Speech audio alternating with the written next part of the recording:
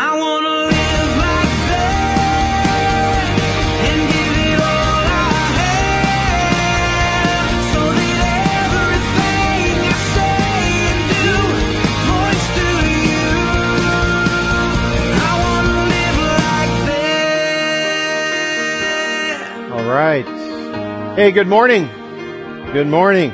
Welcome to Seacoast. Take out your outline if you'd like to follow along. Take some notes on the message. And if you don't do that, at least take out a Bible. We're going to be studying in our series in 2 Peter. We're going to be actually doing something a little different today. We've covered the first chapter, and we had some incredible passages to examine and to kind of unpack. And last week, Ryan did a great job helping us unpack the end of chapter 1. And as we pulled up toward the end of chapter 1, as we looked at the flow of the book, we thought, you know something, we have been really giving out a lot of information. We've been teaching some great truths, and you may have some questions. So today we're going to do a message on all of chapter 1. I want to teach you all of chapter 1. So let me ask you this. How many of you have missed at least 1 week in the last 4 weeks? Raise your hand. It's like everyone. Okay. That's kind of life in our culture, it seems like. So we're going to give you a quick review of all of chapter 1. And then we're going to take you into some new truth from that chapter. And then we're going to let you write the second half of the sermon. And you'll see what I mean by that later, as you have a chance to text in questions. And some of you have already been doing this to help us examine the rest of chapter 1. The theme of the book, of course, is to live truth. Today, believe it, apply it, trust it, as the big ideas of chapter 1.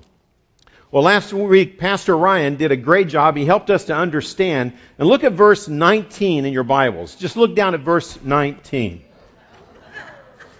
Can someone read verse 19 for me? You can? Yeah. See, what I'm really doing is I'm finding out how many of you are actually on Facebook. I can see the little glowing. Okay, yeah. Now, if you have a Bible on your pad or your iPhone, your smartphone, hold that up. We need some light, right? Yeah, whoa. Okay, someone close the door back there. You're wrecking the illustration. Okay. Yeah, here we go. Yeah, close the door, please. Thank you very much. Yeah, so, because I can see the little glowing spots as all of you that have gone high-tech are helping yourself out. The rest of us are pretty much left in the dark, aren't we? So let's just continue into God's Word as we study it together. Father God, teach us from your Word. Thanks for how you teach us about the importance of it. And not just knowing it, but living truth. So I really pray this morning as we engage with you, as we listen to you, that you would teach us what it really means to not just know truth, but to be able to live truth. Amen. You know, as we begin the passage this morning, look at verse 19 with me. In fact, I'll help you out a little bit. I'll throw it up onto the screen. Verse 19. Ryan left off last week in an incredible message that challenged my life to really examine why the Scriptures are so important and how we know that they are indeed inspired by God. In the midst of that passage last week in verse 19, Peter says this to us. He says that in light of having this revelation from God made more sure, he says we are to pay attention, that is, to the Scriptures, as to a lamp shining in a dark place. Now, if you could turn off your smartphones for a minute and just kind of blank out the light, you know, I think there's nothing more graphic than to experience darkness and to imagine, what if I actually had to live my life in darkness?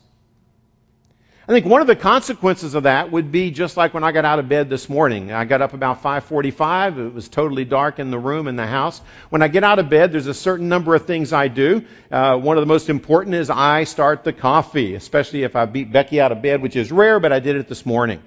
So, because we need coffee. Without coffee, the rest of the day is not going to be good. Okay, so you need a coffee-empowered sermon as well as a spirit-empowered sermon, okay? But before I even make the coffee, what do? I flip on a light. And you know, when Scripture talks about the importance of light, he says we are to view God's Word as a lamp in a dark place.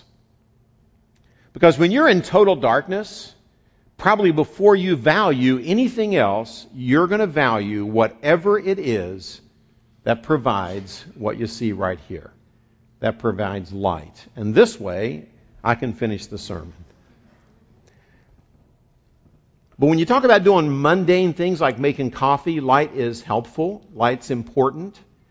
But when Peter talks about viewing God's Word as a lamp in a dark place, he's not talking about a literal place. He's talking about life. He's talking about the darkness spiritually of trying to live life when you don't know truth. And what we've been learning in the first 11 verses of this chapter are some of these things. That is, we pay attention to it because Scripture is that lamp. He says, no prophecy of Scripture was ever made by an act of human will, but by those moved by the Holy Spirit who spoke and wrote from God. Verse 21. So when we realize that God is not a silent God, God is a God who has spoken. God is a God that wants us to understand the things that are really important to us living life. Let me show you a few of those that were mentioned in the first 11 verses. God wants you to understand. He wants His Word to shine His light on things like truth, on the truth about God, on the truth about not just God, but the truth of Jesus Christ and who He was, the truth of His grace and the incredible revelation that God no longer is, that God is not a God who is asking us to perform to receive His love. But His love is a gift of grace, and His work on the cross as He sent Jesus to die for us, and that grace is ours, that unconditional love of God that provides the promise, the absolute promise of eternal life. And last week or 2 weeks ago, we talked a little bit about how this concept of grace gives us eternal security. That you can know that you are loved by God in spite of, not because of, but in spite of who you are. We have eternal life by God's grace. But not only do we have eternal life, now we can also live every day knowing that we are forgiven of God, knowing that we can be changed by God, knowing that we can live a life that is useful. In fact, he says when you build life the way verses 1 through 11 describe, he says you will no longer be unfruitful and unuseful, but you can be fruitful and useful for the kingdom of God. And then like gravy on top of a meal, then he says, and as you do that, you have a more grand entrance into the eternal kingdom of our Lord Jesus Christ. And it's a reference to eternal rewards that are actually ours. And we'll answer some questions about those later. That raised a lot of questions. But look at that. Through God's Word, we have truth about God, Jesus, grace, eternal life, how to be forgiven, how you can be changed and transformed by Christ and His Spirit that lives in you, how you can be useful and earn eternal rewards. That's an incredible thing. And that is why I believe that he says, when you look at God's revelation, God's revealing of Himself and of life, God's truth in the Scriptures, you're to think of them like this lamp if you were living in absolute darkness without it. That's the reality. So open your Bibles, and we'll actually bring the lights up now and help you out a little bit. Okay, whoa, that's bright. Okay. Listen to the Word of God. What we're going to do today is do a review of the chapter and then go into some Q&A time. I break this chapter into three big ideas. Peter's passion, Peter's conviction, and then Peter's challenge to our lives. But I want to kind of take them a little bit out of sequence to build the argument. The first thing I want you to see is buried right in the middle of this chapter in verses 12 to 15. Look at it, is what I call Peter's passion, that this truth really matters. Now listen to the language again. He says, therefore, verse 12, I will always be ready to remind you of these things, even though you already know them. And I want to give you I'm going to pull out the phrases that he uses in reference to God's truth. He says, you already know it, and that you have been established in it, established in the truth, rooted, grounded in it, which is present with you. Verse 13, and I consider it right, as long as I am in this earthly dwelling, I'm still alive on planet Earth, to stir up in you by way of reminder. He says, you know it, you're established in it, I'm still going to remind you of it.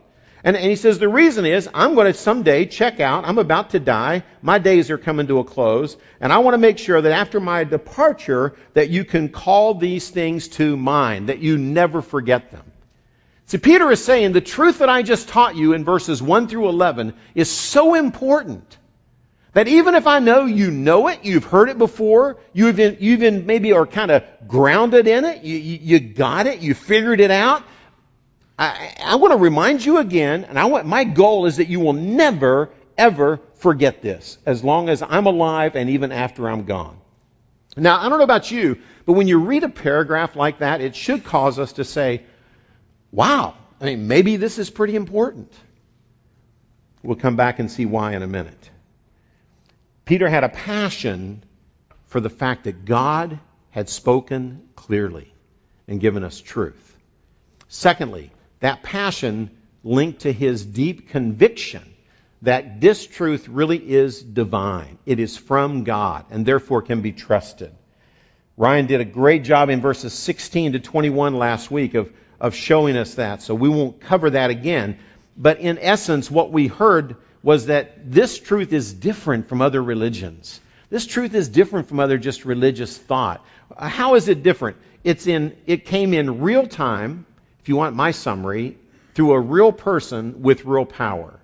Real time, meaning this was not man-made fables and crazy, clever tales. This was in real time. This is in history. This is rooted in historical events with eyewitnesses that saw a real person named Jesus Christ actually do these things. It came in real time through a real person named Jesus, accompanied with divine power that was obvious. It made me think back in Matthew 11, verse 4. If you want to just write the reference, look it up this week. Matthew 11:4. Jesus had some of the disciples of John the Baptist show up. And they asked Jesus in his early part of his ministry, John wants us to ask you, are you the real thing? Are you really the Son of God come down from heaven? Are you really the Messiah that we've waited on for hundreds of years? And Jesus' response was this. Listen to it. Jesus answered and said, Matthew 11:4, go and report to John what you hear and see. The blind receive sight, the lame walk, the lepers are cleansed, the deaf now hear, and the dead are raised up. And the poor have the gospel preached to them. Just tell him that. You see, Jesus knew that his miracles had a purpose. And his miracles had a purpose of backing up his claim as to who he was. They saw the miracles that said, you are really, truly the Son of God. The transfiguration that Peter mentions in this passage in verse 17, when he says, and when he received honor and glory from God the Father, we heard the utterance as was made to him from the majestic glory, referring to God, God the Father. This is my beloved Son with whom I am well pleased. And we heard this utterance from heaven as they saw the appearance of the transfiguration. And then later on, of course, you have the ultimate miracle that these apostles observed not just as individuals, but even as groups when they were together, the resurrection. 1 Corinthians chapter 15, verses 3 and following, if you want to look the reference up, says that Jesus rose from the dead on the third day, that he appeared to Peter. He appeared to the 12 as a group. He even at one point appeared to 500 people at one time, many of whom remain until now and have not yet died. So, in other words, our faith is rooted in history. It's in real time through a real person, through real divine, miraculous events and power that showed Jesus was the real thing. This really happened. And Peter is reminding us, as Scripture does, that they could rely upon it because they said, even as we're writing, many of these eyewitnesses are still alive. Go ask them. Go ask them. Now, today, we don't have those eyewitnesses, but we have the Scriptures. So it raises a question that I wanted to just explore briefly with you before we go to our Q&A time, and that's this. So why is it reasonable for thinking people in this day and age to believe the Bible is truth from God, that it's inspired? And I want to give you my just little short paradigm to help you think it through. I've actually typed out in your outline the big three ideas so you don't even have to write them down. Number one, Jesus affirmed it. The fact that Jesus held a very high view of Scripture means a lot. 92 times Jesus said, referring as he quoted Old Testament scripture in stories, 92 times he said, "Thus saith the Lord." And he would quote some part of the Old Testament scripture, affirming that God was the source of it. And although he was speaking of the Old Testament, not the New Testament, Jesus certainly affirms that this is God's M.O.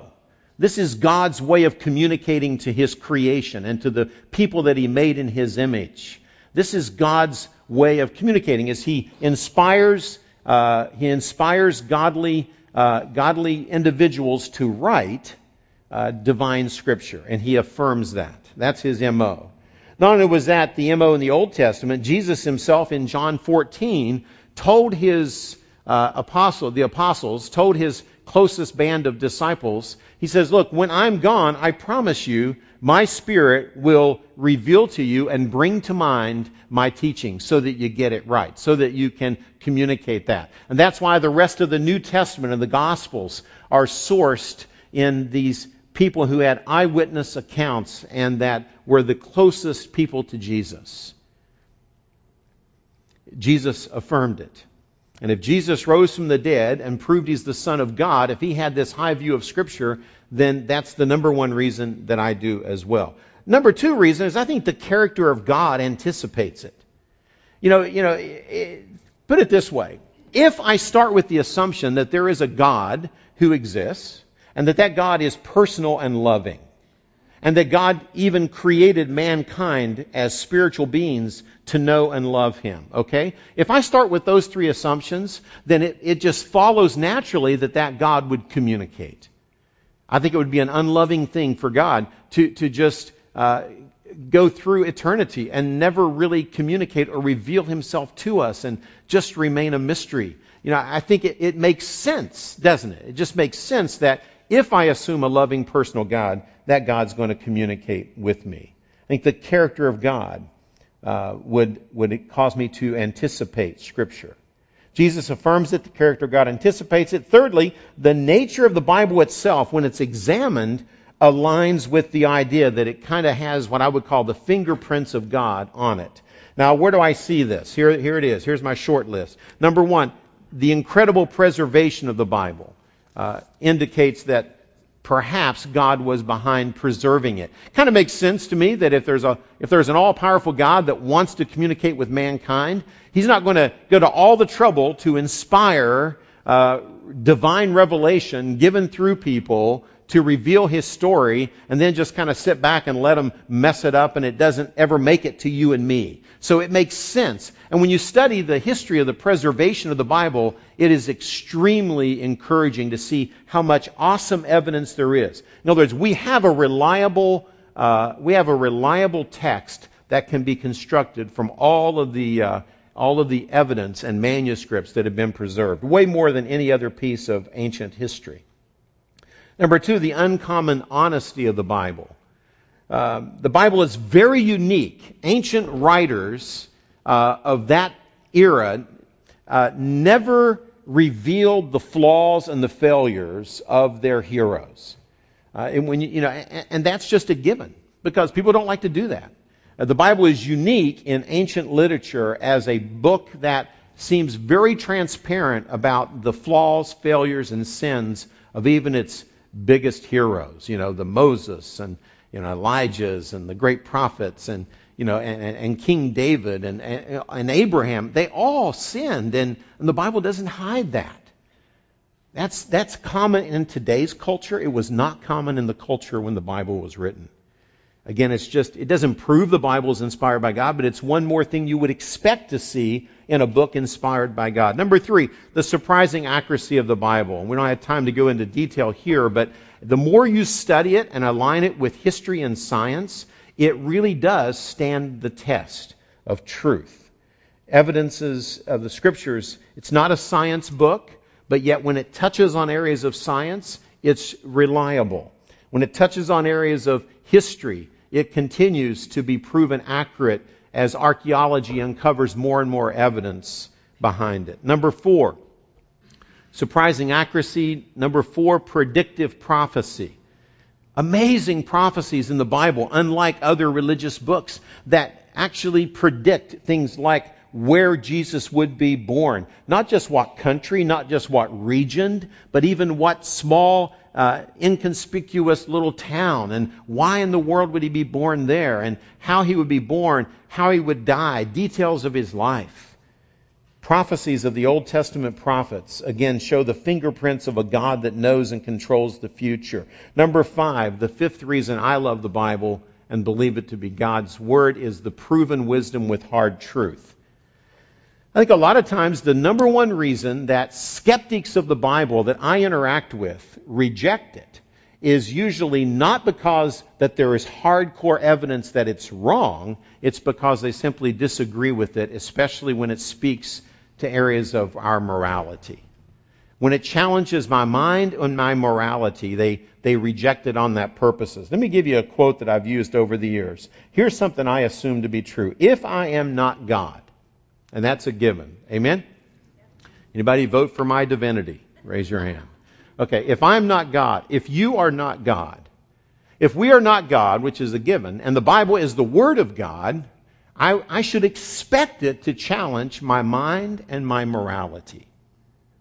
Because I know I'm not only not God, I'm a sinner. And sin kind of comes pretty easy to me. I mean, all I got to do is relax, let it happen. So don't be surprised when the Bible says things that cause you to go, whoa, I don't know if I agree with that. I'm glad the Bible doesn't agree with me. The day the Bible agreed completely with me on everything is the day I just lowered it to my standard. And that's not what you want to go. That's not where you want to go for ultimate truth. So what do we learn? I think we've learned Peter had this passion for us to really know and never forget truth. That passion was linked in his deep conviction that it really was the inspired Word of God. And then in verses 1 through 11, his challenge was that we would believe and live it. That we would live out the good news of Jesus Christ and the gospel and all that he's done for us. And we summarized it with a simple diagram that we took 2 weeks to explain. And that is that we were in verse 1 through 4 grounded in the truth of who we are in Christ. And this is one thing that makes Seacoast a little different from some churches, is the fact that we have a heavy emphasis on the grace of God and that living out of our identity in Jesus Christ, that we're a new person with new potential, new power through His Spirit, and new promises to live by. These give us everything we need for life and godliness, it says in verses 1 through 4. That we might share the divine nature, that we might be transformed to be more like Christ.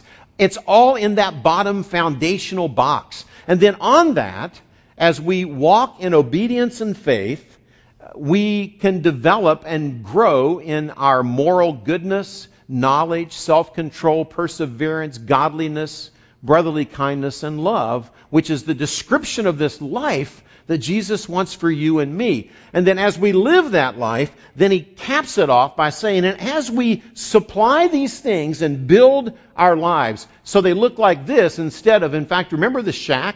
Here's the alternative, okay? Do you take all that Christ has done for you and settle for a life that would be illustrated with this? Or do you want the previous diagram? Go back there. See, I don't think this is what God wants to build. And He supplies all that you need to build this kind of a life as you walk with Him in simple faith and obedience. That's, I think, pretty cool.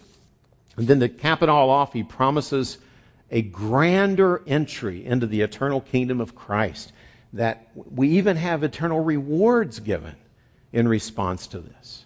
So it's an amazing truth. It's an amazing truth. What we want to do now, though, is instead of me teaching you more on this information, we want to give you a chance to text in questions. Because one thing I love about the Bible is we're not afraid of any questions here at Seacoast. We love to tackle tough questions, try to answer them. And we thought it would be great to kind of take a little pause at this point, 4.5 sermons into the series, and give you a chance to give us your questions. And because I don't want to be on the hot seat alone, I've asked Ryan to join me and Steve Bennett to join me. They're going to grab a stool and a microphone and come on up. And we're going to have a great time. So the text number is up there. If you want to text in a question, feel free to do so. And we will see if we can shed some light on things this morning. So, guys, welcome. So I'll monitor, so if I have the answer, I'll give it. If not, you're on, okay? And if you don't have it, you pass to Steve. Right. All right, let's bring up a question. First question. 2 Peter 1:20 talks about no prophecy of Scripture coming about by man's own interpretation. But as you read the Bible now, how do you know if you are interpreting God's Word correctly? Because, guys, it does seem like we talk about the importance of interpreting Scripture. But yet this says it's not about our interpretation. So how would you explain that? All right. Well, I think, first of all, in the context of this, again, it's speaking about, and the Greek structure is actually really unique in this verse, but it's speaking about the prophets. Literally, it says nothing, the prophets that brought forth a message from God, it never came from their own imagination, but it was something that was, it said that they actually bear up the message that was uttered to them by God. Yeah, men moved to the Holy Spirit. Yeah, so in this, it's not necessarily talking about private life. It's saying of the message, the revelation that we received, these prophets didn't make this up. That it wasn't a man-made creation. I think the second part of the question, though, is important, is when we're reading the Bible, we do advocate. We want us as people, as followers of Christ, to interpret Scripture or to read Scripture on our own and to apply it to life. And I think I would just keep a few things in mind so that we know we're not putting man-made interpretation into it is really the question. Yeah. It's always ask the question, can I support this with, use Scripture and interpret Scripture? So if you come up with a meaning from a passage, make sure it's not just in one place. Look and find the whole of Scripture. Where else does it say that? How do I understand that? And run it by other ideas, other people. If you're the only one who's had this thought in the last 2,000 years. I've had a few of those. You have, yeah. That's what staff Not meetings smart. for. We usually strike them down. Right. And That's right. But yeah, so I think those are a couple of things. Steve, anything to add for that? Yeah, I have one more thing to add. This is a simple one to keep in mind, and that is don't just read one Bible verse and take that as your interpretation. Look before and behind. Read at least a paragraph. See the whole thing in the context of what the author is attempting to communicate, and remember that he's writing to real people, and they had an idea of what he was talking about, and so you can step into that role too. So always look at context. Great. Good question. Next question. Next question. Here we go. Thanks for not gloating about the West Virginia win. Oh, someone has a kid at Baylor. I really went out of my way because of my Baylor friends to not even bring it up. Yeah, 41-27. Anyway. But I will not go there. But God is good. Next week we'll probably get beat. So anyway. But isn't heaven enough? Why should I strive for eternal rewards? It seems like works-based religion. So what do we do with these eternal rewards? So this is about 3 different questions about eternal rewards. Isn't heaven enough? How would you answer that? It was your sermon, not mine. I'll take a pass at it. Okay. Well, first of all, I think heaven is incredible. And I think the promise of heaven, which is rooted only in the grace of God. We are saved by grace through faith plus nothing, lest any of us should boast. So the first thing is rejoice over the gift of eternal life provided by Christ. The idea of striving for eternal rewards, in one sense, I would say you shouldn't strive for eternal rewards. I think what we do is we strive to be more deeply in love with Jesus and to respond to His gift of heaven, respond to His gift of grace, forgiveness. When someone gives me an incredible gift, I want to just say, wow, what can I do for you? And as we live lifestyles responding to God's unconditional love, I think the really cool thing is it wasn't my idea. The Scriptures teach that this is something that God does. It flows out of who He is. He loves to reward those who obey Him and follow Him and serve Him out of the desire to glorify God and love Jesus. But I think in a way, it's almost like if our motive is, man, I want to be like really rich in heaven. I want my house to be bigger than your house. Then you probably aren't earning anything because your motives are wrong. You guys want to add to that? Yeah, I think the important piece there is your motivation. And again, keep in mind, we have a very fallen, imperfect view of what rewards even are. All we know is that Scripture talks about there's some sort of, Jesus says, store up treasures in heaven, and there's various verses that speak of some sort of crown of life or whatever these things are. We don't even know what that means, but we tend to right away live in a culture where it's, do I have more than you? Do you have more than me? Am I better than you? And keep in mind that that's not going to exist in heaven. Good reminder. So no matter what those are, we don't know what they are. We do know that Jesus calls us to be faithful with the situations and the gifts that we are given.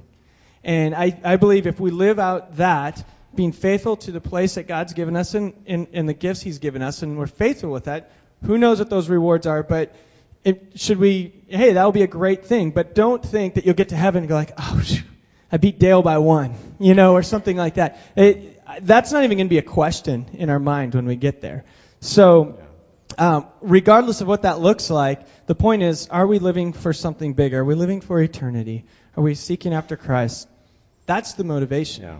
And let God figure out how that's going to work in eternity, and you'll be okay when you get there. But also don't think, well, all I need to do is get in. That's all I want. Because we're missing out on the life that Christ has for us. And I think that's the bigger issue, too. Yeah.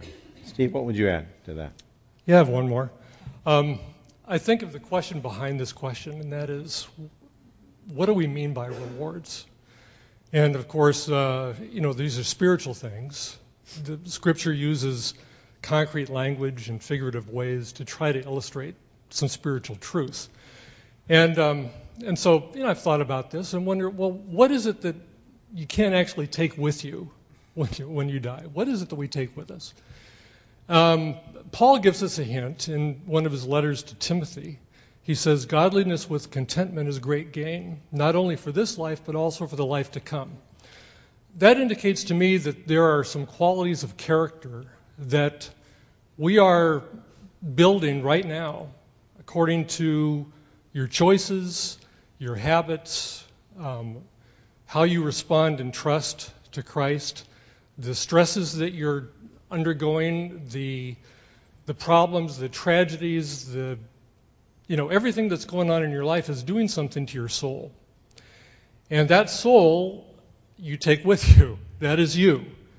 And so I imagine that there are going to be in heaven some people that have endured great hardship and to the end for Christ, who have great capacity for trust and for worship and for honoring Christ more than I have. And I think that I will admire their rewards when I'm in heaven, because they were able to have something built into their soul that is far greater than I have had opportunity to do so far. Yeah.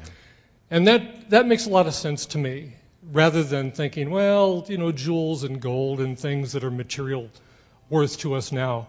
The value system is different. Mm-hmm. And I think that our ability to even give those rewards back to Christ, cast our crowns at His feet, may even indicate different capacities for service.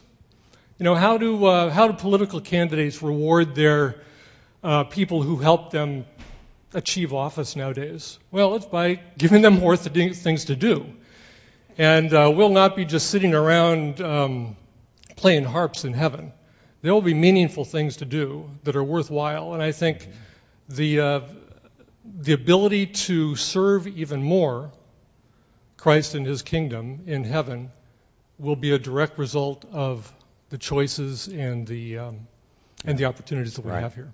Yeah, in Revelation 4:10 is one passage that talks about at least some of the elders taking these crowns and using them in worship to cast at the feet of Jesus in worship. So, there's a variety of ways that we might use these rewards.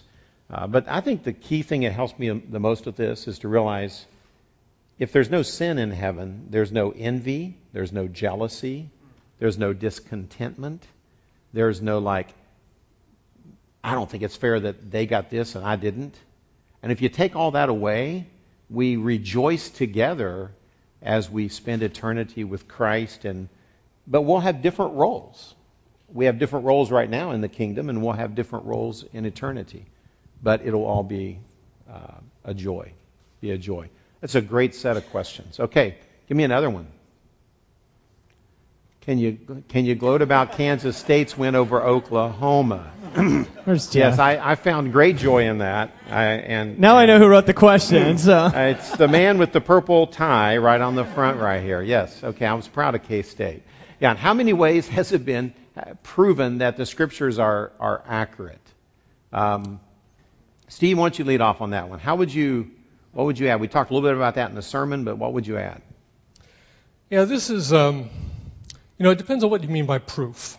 There are different kinds of proof. It's scientific, you do an experiment, you count on the regular, the regularity of nature and so forth. Legal proof is something different in a court of law, and you offer evidence that tries to demonstrate something beyond a reasonable doubt. And there are even, I don't want to weasel out of this, but let me just say that I have confidence in Scripture because of a cumulative circumstantial case. Now, circumstantial evidence does not mean that it's, a lower discountable type of evidence. Cold cases, all cold cases in our legal system are adjudicated on the basis of circumstantial evidence.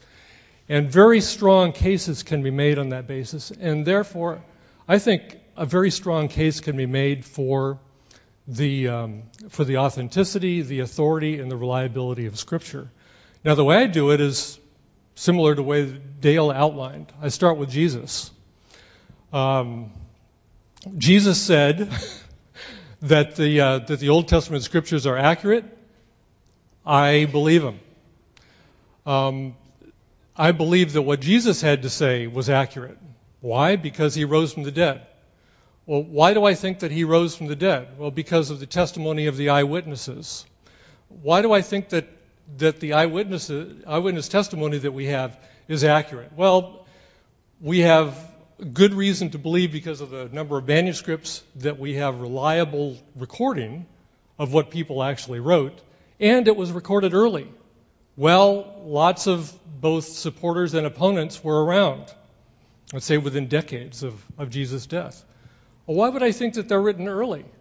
Well, I'm going very quickly on my cumulative case here. Look at the book of Acts. The best explanation for the ending of the book of Acts is that the time had run out on what Luke was recording, about AD 62. Because it was in the middle of Paul's first imprisonment. Well, Luke was written before Acts. He tells us this. Mm-hmm. Luke also quotes from Matthew and Mark, so they must have been written earlier than that. So now we're getting mid-50s, early 50s, maybe even late 40s. So that's how we reason just from the evidence that we have. Then you get the letters of Paul, who Paul in... I think it's 1 Timothy, actually quotes from the book of Luke. And so we have evidence from Paul's writings where he calls this quotation Scripture. So he's affirming Luke's gospel as Scripture. He's affirming the early dating of Luke's gospel. Peter, in his second letter, affirms Paul's writing as Scripture. And so we've got this whole cumulative case that I've just given you a small part of. But suffice it to say that when it all kind of boils down, I think we have very good reason to believe that Jesus was a historical figure. He was crucified under Pontius Pilate. He rose from the dead. He had many people claim to have seen him after his resurrection. We have the remarkable conversions of the Apostle Paul and of Jesus' half-brother James, and spreading throughout the entire Roman Empire before the end of the first century of Christianity. Yeah. Didn't even get into the non-Christian sources that affirm all this. Right. So there is a lot of evidence for our faith. Our faith is not a faith where you have to turn your brain off and just say, well, I'm just going to leap off a cliff and believe it because I just need to believe something. I think it's always encouraged me to see that we as Christians can keep your brain turned on. But it is still, everyone has to choose. It is a step of faith to believe this is the Word of God. The evidence is there, and test it. Test it to be true. And keep in mind, just one little comment on that. Keep in mind, too, as Steve did mention, it's a cumulative kind of argument. So don't go in, if you are a skeptic or you have friends who are or whatever, with just one point. Because any one point stand alone, you could probably poke holes in it.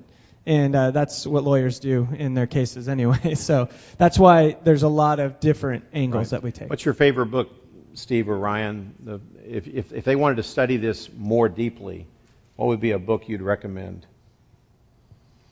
Oh, man. Lee Strobel's Case For series, I think, is a real accessible one. It's old school. He's got the Case for Christ, which kind of goes over a lot of the outline that I just mentioned. Case for Faith, which is more philosophical objections to Christianity. He's got a Case for Creator. He's got a Case for the Real Jesus, which is addressing skeptics' objections to what we think of Jesus. So the reason I like it is because it's written for us. It's not written for scholars. It's written for regular people. And it does interviews with the real guys who are on the cutting edge of scholarship. Yeah. But he brings it down to where we can handle it. It's a series by Lee Strobel. Yep. Excellent. Okay, next question. See if there's another football lead in, but let's go. After experiencing times of spiritual dryness, how does one transition into loving God again when one feels defiant, upset towards Him? When one is too busy all the time? To me, it begins by going back to the truths that are talked about in verses 1 through 11 of 2 Peter. I think when I go back to focus on the grace of God and the love of God and what He did for me, that He loved me enough to die for me, to me that's what kind of grounds me. Because if I just look at the circumstances in my life, it can become dry, or I can become angry toward God because I don't understand why He's not doing what I want Him to do, that it seems logical for Him to do. And so for me, it's grounded in a faith that a loving Heavenly Father who loved me enough to send His Son to die for me. It's huge. And that's one reason why I think the practice of communion once a month needs to be not just a religious ritual, but a time to just constantly keep coming back to who was Jesus, what did He do for me on the cross, and then realizing, wow, I'm a new person in Christ, and then living out of that new identity. What about the busyness side of this question especially, or what do you want to add to Well, that? I think I could maybe add to it or just take a different angle, and this is a non-biblical angle on it. But I think all of us have, for the sake of just making it make sense, we kind of all have different spiritual pathways that help us feel connected to God. And I'm not trying to over-spiritualize or make it like some weird moment. But for some of you, you really respond well to worship and to music. And that makes something inside comes alive for whatever reason. Some of you, it might be just really studying and diving into Scripture and spending hours. I know people who, when they don't have the time to do that, they start to feel dry inside. And when they can get away and just read for hours, they're like, oh, it come alive. Some of you, it's service. It's going out and doing something in the name of Christ and actually serving people. There's all these different avenues. And I would say there are times in life, and first of all, this is normal. Okay, this doesn't mean that Jesus left you. We all go through that. Even when you work in a church, you go through that. Even when we're paid to be Christians, we do that, okay? But what I would argue for you is one, don't give up. Yeah. And 2, find what is the thing that makes you really come alive. If it is worship, throw some worship music on when you're in the car. Get away. Fill your mind with something like that. Some of you it's getting out in nature. Ask yourself, when's the last time you went up in the mountains and got away from people and just reconnected? So this is non-biblical, by the way, but I think it works. So find those things for you that you feel like, yeah, those are moments when I know I feel something different. And don't forget, I mean, God created this world, and He created us in His image, and He created creation. And so some of you, it's okay to be out on a surfboard with the sunset and dolphins and be like, now I know God's real. Yeah. That's okay. Well, and actually that is biblical. Okay. Well, it is, but I'm just trying to, you know. Because Scripture talks about how creation declares the glory of God. So I just got you off the hook. I think it is. There is biblical support to what Ryan is sharing as well. We do different things nurture our soul. We have time for one more question. Can I mention 2 practical things on that? Yes, we have no more time for questions. Yeah. That's all right. Go, From Steve, experience, when you're really feeling down and discouraged and despairing, read the Psalms, because there's an emotional connection with a number of the Psalms. Read Psalm 139, read Psalm 103. Yeah. And when you're in the nature, pray out loud. Great practical tips. You know, as the band comes up, throw up one more question, and we can give it a quick answer as the band comes to lead us in a closing song. What are the precious promises that allow us to participate in the divine nature and escape worldly corruption? Yeah, this comes from verse 1 through 4, where he says that he has given us precious, magnificent promises by which we become partakers of the divine nature. I think it's the whole of the gospel. I think it's the whole of understanding the incredible promises of who God is and how He loves us and what He did for us and the resources He's provided by His Spirit that lives in us, that we can abide in Christ and be promised fruit. I think it's the all. This is where I think we have to go deep in the Word and become students of Scripture and learn all that it means to be in Christ and to have Him living in you. The incredible promises of God's Word, I think, empower Christian living. All right, let's bring a question up, and we'll start tackling these. 2 Peter 1:20 talks about no prophecy of Scripture coming about by man's interpretation. As you read the Bible now, how do you know if you are interpreting God's Word correctly? You know, because this was a bit of a puzzle when I first read this verse. It says, no Scripture is a part of man's interpretation. But yet we often talk about the importance of correctly interpreting Scripture. So, you know, Ryan, this was your sermon, so answer. There's really 2 issues here. One is the actual text and what it's referring to. In this, Peter's writing as an affirmation of saying that the prophecies that have led to this point, and the Greek wording is really unique. It's only worded this way once, and it's here. But is really, the prophets they kind of carried the message that was uttered from God, and it was no invention, it would say, of their own. It was nothing that they could come up with on their own. So when Peter is speaking of all the scriptures that are pointing to the fulfillment in Christ, he's saying this is not invented by man. So you can trust the message you've heard.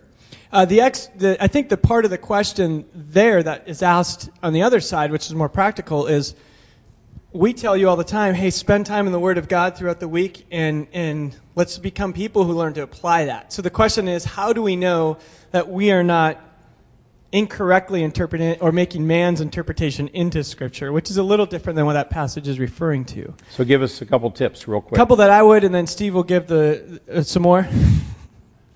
Well, I just think always interpret Scripture with Scripture. So don't let a verse stand alone and just stay there. If you read something and you want to base, a life theology on it, make sure you look and say, what does that verse mean in light of its context or in light of other pieces in Scripture? What do they teach?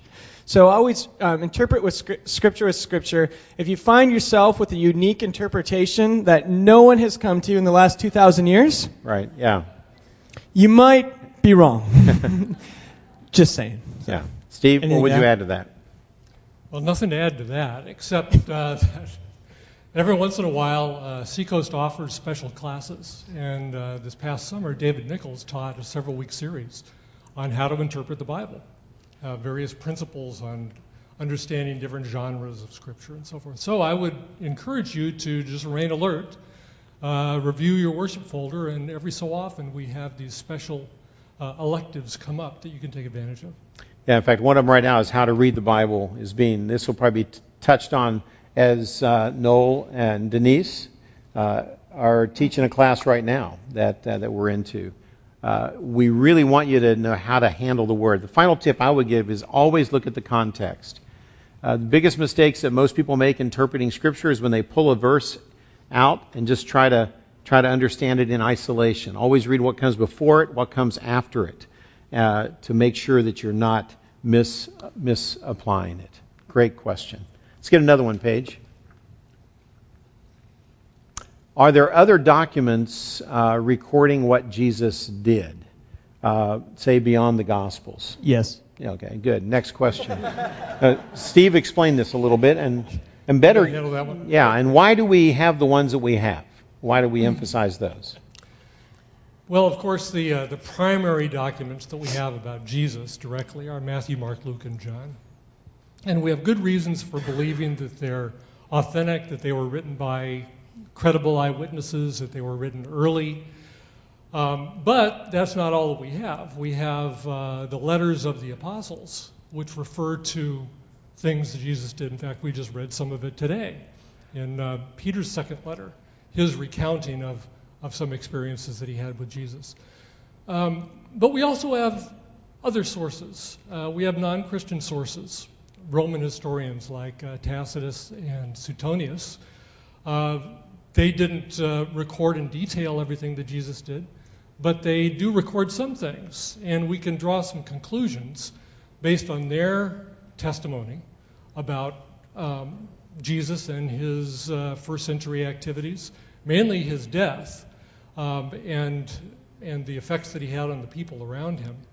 We have, I think, in Pliny, who was a Roman governor who discussed the Christians after Jesus and what they were doing in the first century. We have Jewish sources. The Talmud is an interesting one, which is a collection of teaching by the rabbis that affirmed that Jesus existed and that he worked miracles. They just disagreed why he was able to do that. They attributed to sources other than God. Right. But all these are part of the circumstantial case that we have that says, oh yeah, there's a lot of evidence out there that all kind of points in the same direction to the authenticity of the record that we have in Matthew, Mark, Luke, and John. Good. Another question. A science question. Here we go. Is the theory of evolution inconsistent with the teachings of the Bible? Okay.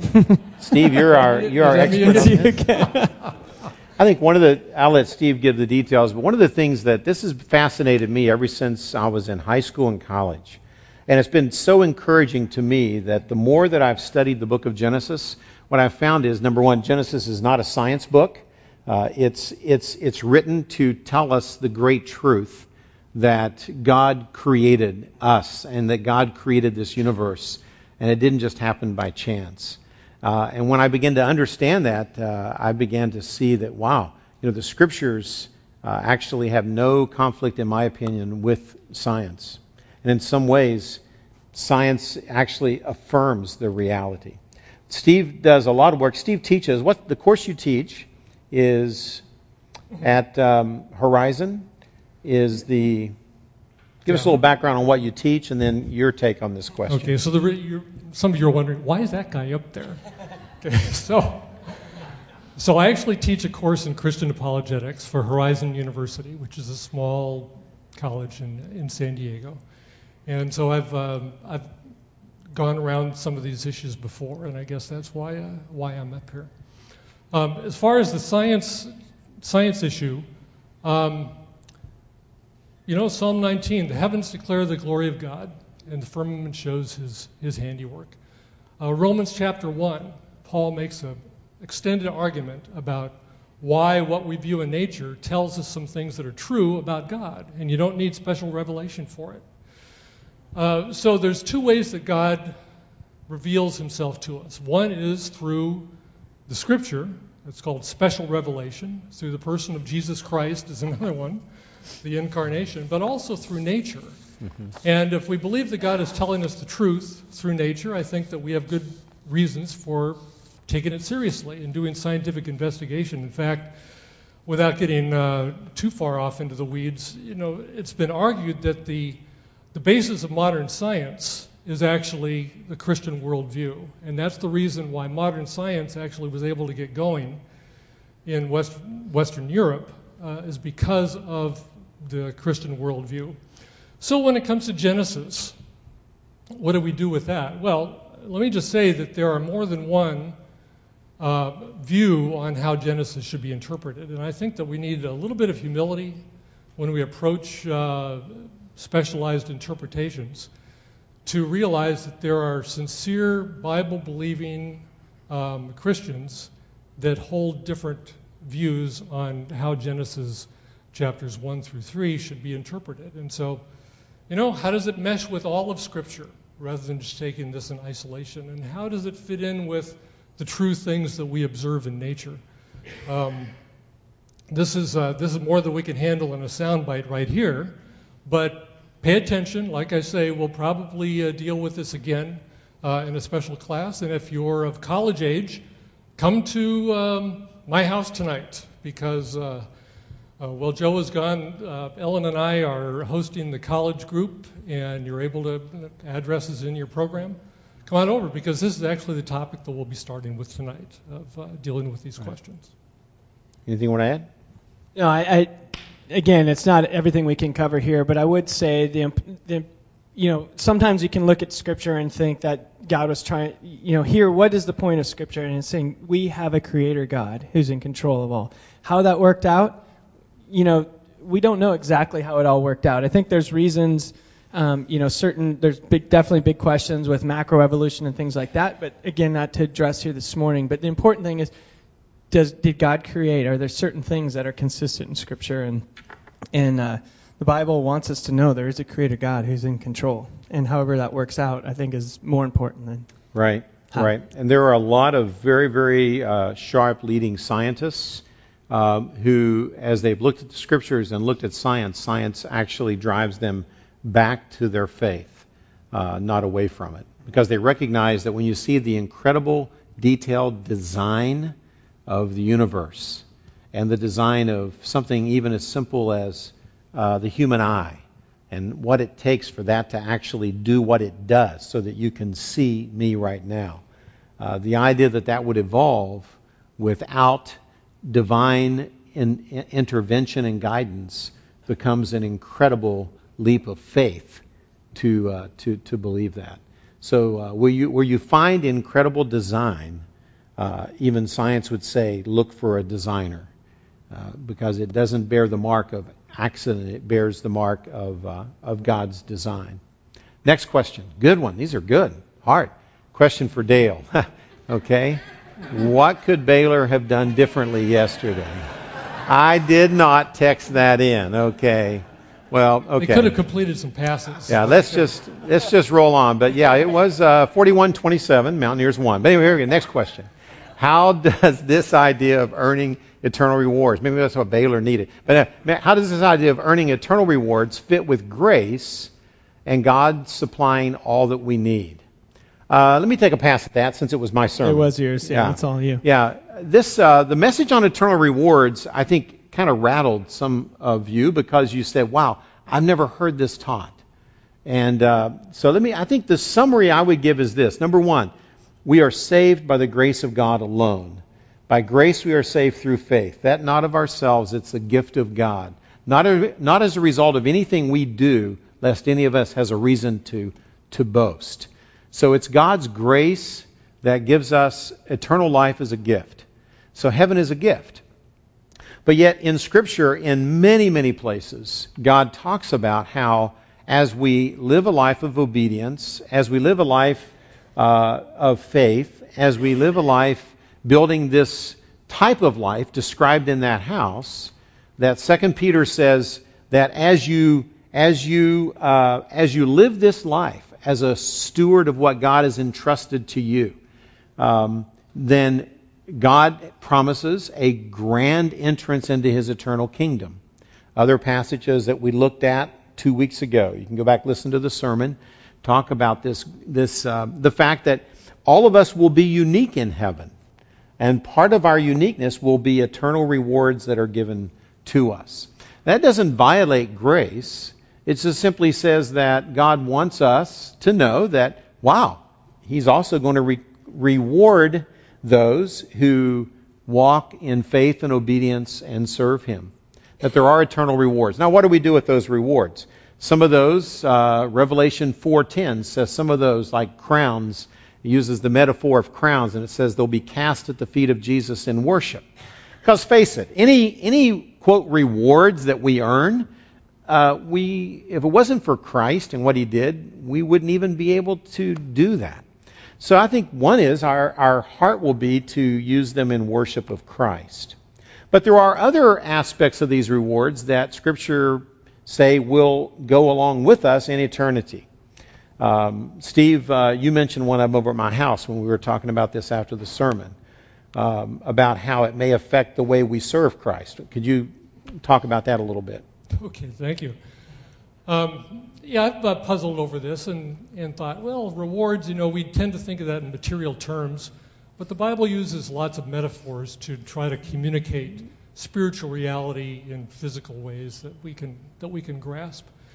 And so the crown, for instance, that Dale just mentioned, that the 24 elders cast at the feet of the throne, could be thought of as a symbol of authority. Makes sense. And so how does that fit in with rewards in heaven?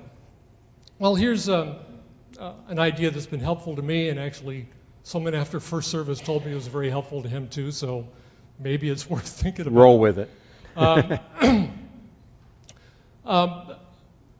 Paul tells us in one of his letters to Timothy that godliness with contentment is great gain, not only for this life but also for the life to come.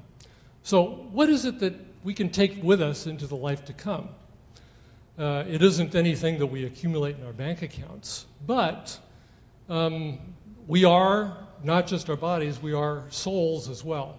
And so the aspects of character that is being developed by our experiences, by our choices, by how we respond to stress, how we trust God in certain circumstances, I believe that causes changes in us that allow us to serve in a different capacity than if they weren't there. And so just take the crowns as an example. The 24 elders with their crowns of authority, they, let's just say, served Christ on earth. We're told that they were martyred.